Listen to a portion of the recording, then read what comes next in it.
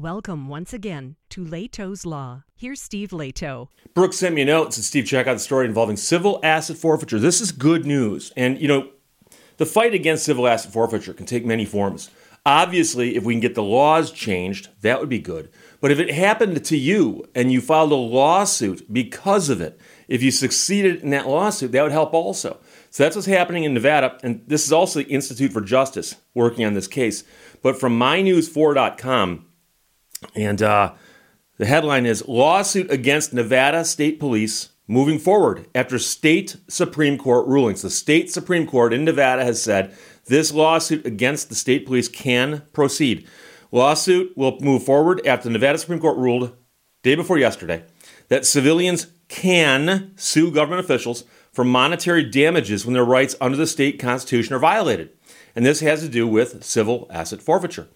This decision comes after the Institute for Justice participated in oral arguments in the case, and the outcome of that case could impact the case of Marine Corps veteran Stephen Lara. Stephen Lara is one of the cases that got the most publicity recently. He's the guy driving down the road, got pulled over. They said, well, you're following too closely the vehicle in front of you. And they then quizzed him at the side of the road, asked to search his car, and they took his money from him, the money that he had on him, the cash. So we'll get to that in detail in a second.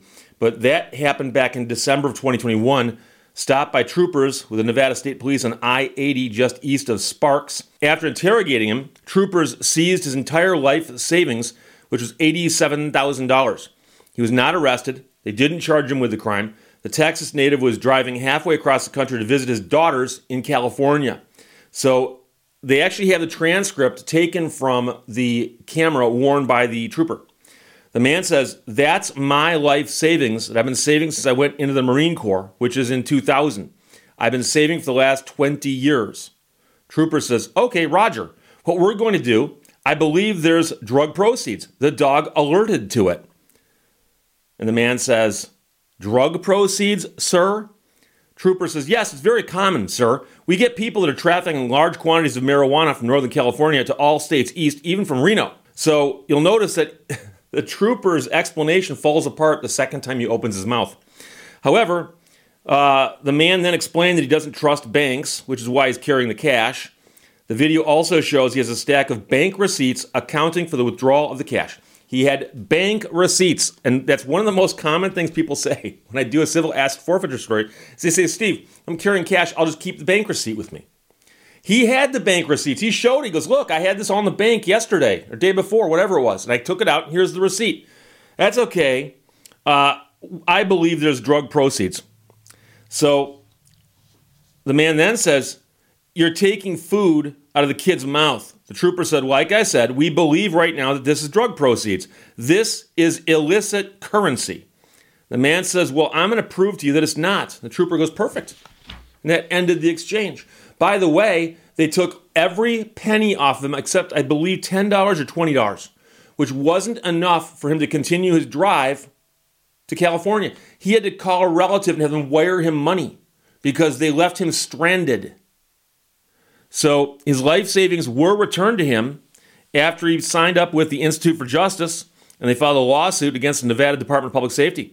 His request for monetary damages, however, has been stayed. We'll get to that in a second.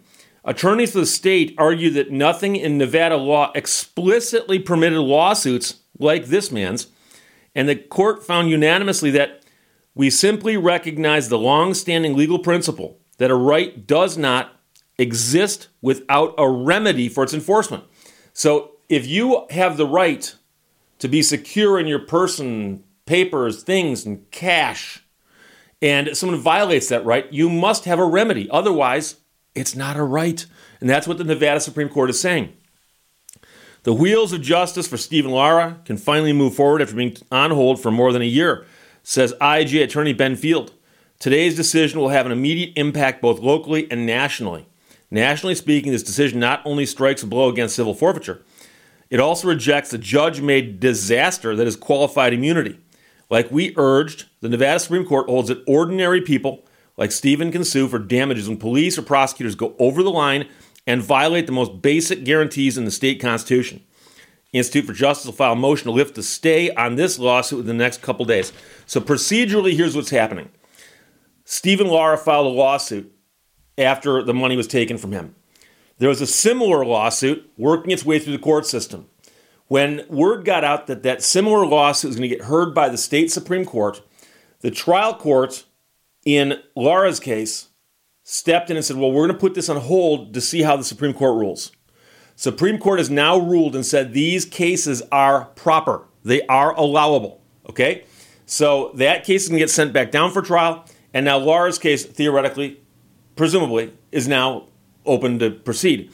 So some people are going to say, but wait, Steve, I'm reading between the lines here. The man had his $87,000 or whatever it was taken from him by the police at the side of the road, but they gave it back. What's he suing for? Well, a couple things. First of all, you have to understand that if you can undo a wrong by simply giving something back to somebody, that doesn't incentivize them to not do it in the first place. Because if you can catch a thief and they can get away by giving the stuff back, they're just going to keep doing it. What? Oh, the worst that'll happen to me is I got to give stuff back that's not mine? Oh. Number two, when you have all your money taken from you at the side of the road and they leave you stranded to where you've got to make phone calls and get someone to wire you money, you've been harmed beyond just the taking of your cash. And so you should know that a lot of states, like I'll give you the example in Michigan, that says if you steal, conceal, or convert something that belongs to somebody else, that person can sue you for treble damages. Treble damages. And so I've actually filed lawsuits under that statute. And the interesting thing is that, for instance, I've had a situation where somebody held on to my client's car when they shouldn't have. And I said, okay, you're converting my client's car to your own use, therefore we're going to sue you for that. We want 3 times the value of the car. We always have an alternative argument saying we want the car back. We want a court order to get us the car back. And I've had defense attorneys say, Steve, if you get the car back, you're not entitled to anything. And I go, why is that? And they go, you got the car back. And I go, yeah, but what about the statute that says I get treble damages? And they go, that doesn't make any sense if you get your car back. And I say, well, the statute was obviously intended to discourage this kind of behavior. And obviously, if the law simply said you catch a thief, if they give it back, there's nothing you can do about this, that wouldn't make a whole lot of sense now, would it? So this man has got a very good case to make that he was harmed, and simply giving him his money back won't compensate him for that harm, not completely. So he has the right to go to court now and ask for damages and say, yeah, I got my money back, but it was a pain and a big, gigantic hassle, and I want something for that also. So I'm rooting for this guy, as I know that most of you are as well. And interestingly, he did get his money back. I believe he had to file the suit first, but the scary part is that they knew, at least prior to this, that if they pull you over at the side of the road, they take your money from you, and you get upset, they can often say, well, we'll give you half your money back. How's that? And some people will settle. They'll settle for half their own money.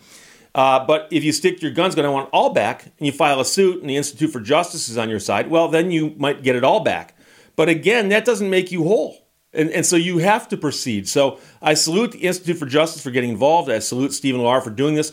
And I feel horrible about this case in particular. I've seen some really bad civil asset forfeiture cases. This is a guy who spent 20 years in the Marines serving our country. And as the officers are stealing his money, he's still addressing them as sir. And that, to me, shows you how out of control this is.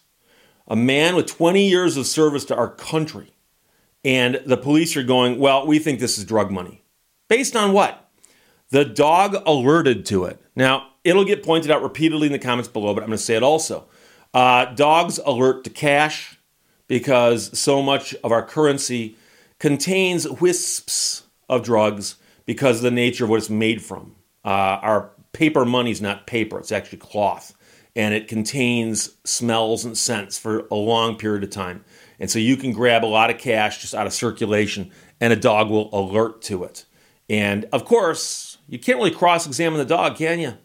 They say the dog alerted to it. So there you go. Crazy case, but it's a good result. And it'll be interesting to see what happens in Nevada, because there was a big problem with civil asset forfeiture in Nevada in particular, because so many people drive through it with cash. Crazy, huh? Brooks sent it to me from mynews4.com. Lawsuit against Nevada State Police moving forward after state Supreme Court ruling. There you go. Questions or comments, put them below. Let's talk to you later. Bye-bye. Some people might notice that the license plates changed during the video. I just realized that now. Because I went to look up a citation, and I pulled the book off the shelf just to double check, and I put it back, and I realized now I switched the license plate. So hope that didn't disturb too many people out there. Bye-bye. Thank you for watching Leto's Law. Loneliness is the poverty of self. Solitude is the richness of self.